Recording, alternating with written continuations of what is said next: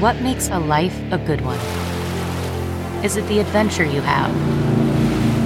Or the friends you find along the way? Maybe it's pursuing your passion while striving to protect, defend, and save what you believe in every single day. So, what makes a life a good one? In the Coast Guard, we think it's all of the above and more, but you'll have to find out for yourself. Visit gocoastguard.com to learn more. A is for anxiety. Tutoring clampdown tests China's parents. Written by Ni Dandan. Published in 6th Tone. Read for you by Sylvia Franke. Confident her child would one day be competing for a spot at Beijing's best schools, He Jingjing knew to start preparing early. When her daughter turned 3, she enrolled her at an English language training center and in an online math course. 2 years later, her daughter's list of tutoring classes had grown to a dozen subjects, including violin and fencing. In the capital's Haidian district, infamous for its social pressure to make sure children get good grades, a kindergartner with such a busy schedule is barely noteworthy. Most students in Haidian are attending extracurricular classes of one kind or another, He tells 6th Tone. It's impossible for them to completely rely on what's taught in schools. Collectively, Chinese parents spent over 619 billion yuan, $95.6 billion, on after-school tutoring in 2019, according to Macquarie Research, who in May projected that figure would double by 2023. But instead, a set of new government policies announced this summer has turned both the industry and the lives of parents like He upside down. Called Shuangjian, or double reduction, the policy package aims to decrease the amount of time children in grades 1 through 9 spend on homework and extracurricular classes, and follows other recent efforts to lighten Chinese couples' childcare burdens and boost the country's ebbing birth rate. So far, however, many parents tell 6th Tone the reforms have brought them nothing but anxiety. As their children's schedules are more exhausting than ever, parents themselves are in a frenzied free-for-all to secure spots at a shrinking number of extracurricular classes. To many, actually reducing their children's after-school activities is not an option. Megacities Shanghai, Beijing, and Guangzhou have been designated as the first cities to pilot the Shuangjian reforms. Their ultimate goal is to convince parents their children can do with fewer classes in subjects they're already taught at school. But in interviews with nearly 30 families in Shanghai and Beijing, 6th Tone found the vast majority, 92%, vowed to continue seeking out extra courses for their children. 3 out of 4 said that the policies, instead of making it easier to raise children, have only made their lives more stressful. Uncertainty. The Shuangjian policies mandate that tutoring services for subjects also taught at school can't be organized during weekends, holidays, or after 9 p.m. on workdays. Tutoring companies can't use foreign teaching materials or overseas-based teachers, or provide online classes to children below the age of 6. And tutoring companies may no longer be listed on the stock market and have to restructure as non-profit organizations. No new such schools will be allowed to register. The policies were approved within the government in late May, and several education companies started to cut jobs around that time, suggesting some insiders knew what was coming. Gaotu Group, a U.S.-listed online education company, reportedly began laying off 30% of its employees that month. Several local governments also seemingly jumped the gun, announcing suspensions of classes for the summer vacation before backtracking. Still, when Shuangjian was publicly announced on July 24th, few people took it seriously.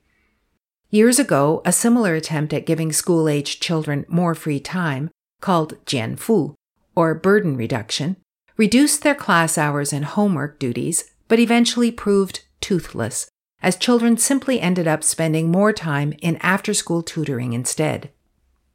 Soon enough, however, the announced policies began to bite. He's daughter's online math class, provided by tech giant ByteDance, abruptly stopped running, citing business adjustments, the company announced earlier this month it would significantly downsize its education operations and lay off staff. A week later, Best Learning, the training center where He's daughter attended English lessons, called and said they would no longer be able to provide such services. My daughter has spent the past 3 years learning English from this organization, she says. Now it's shut overnight. With all similar schools shut across the city, He doesn't quite know how to continue her daughter's English training. I tried to find a replacement for Best Learning, but I got nothing, she says. Even before the latest reforms, Beijing parents would jump through hoops to secure spots for classes by reputable teachers. A situation He expects will only get worse. Teaching resources will become even more scarce in Beijing with the shutdown of many training schools. But one way or another, she plans for her daughter to continue learning English outside of school. She knows children who fell behind their peers and doesn't want that to happen to her daughter. An English major in university, He says she's now considering teaching her daughter herself. But she's not sure yet how to combine that with her job, which usually ends after 7 p.m.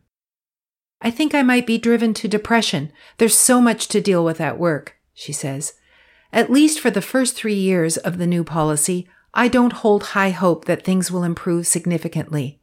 There is much uncertainty during the early stage of reform. I have to count on myself. Cheng Yu, a mother in Shanghai, received the same notice from Best Learning not long after He did. It came as a surprise. Cheng had assumed her daughter, who is starting 2nd grade after the summer, wouldn't be affected by the reform. Initially, I was just curious how Shuangjian would impact other people, she says. I never expected my child's class would be shut down.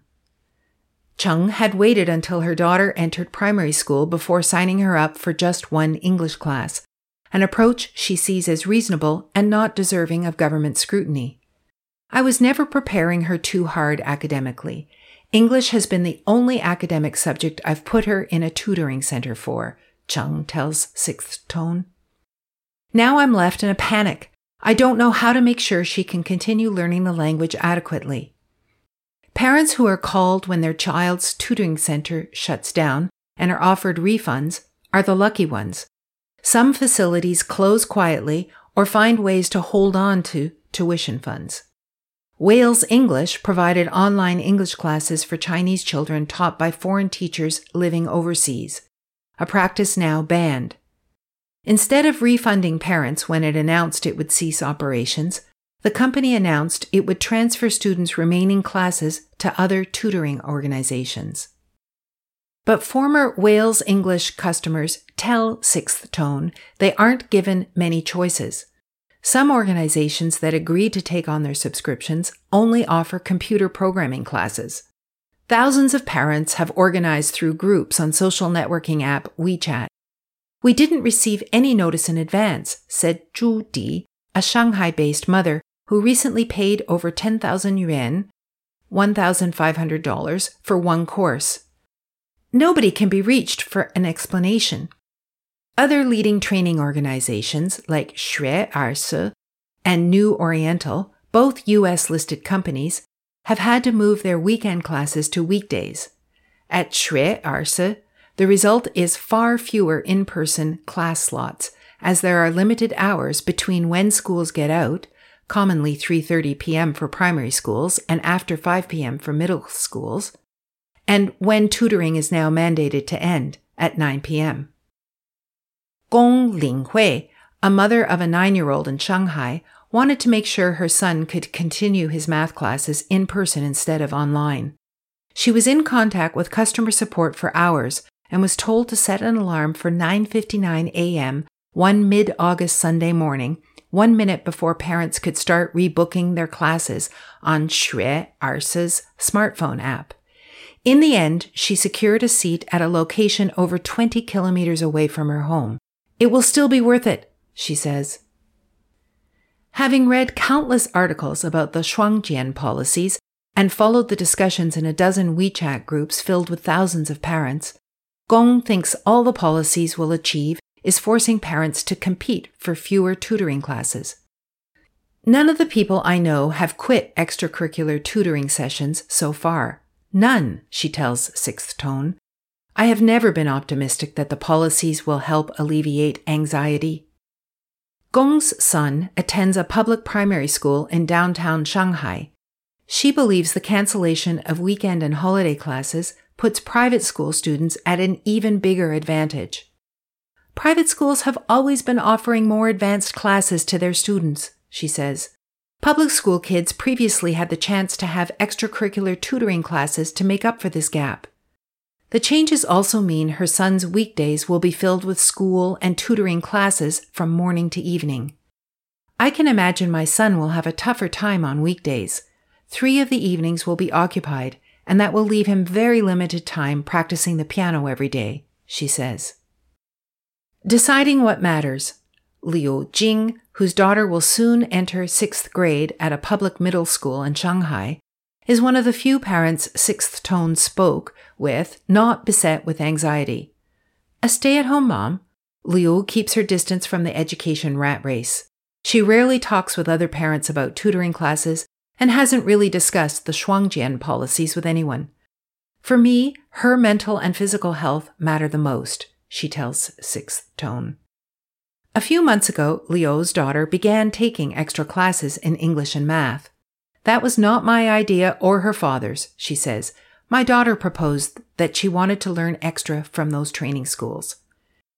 Because the girl thought her school classes were too easy, she had already been learning extra English and math at home, but felt she was reaching the limit of how much she could improve on her own.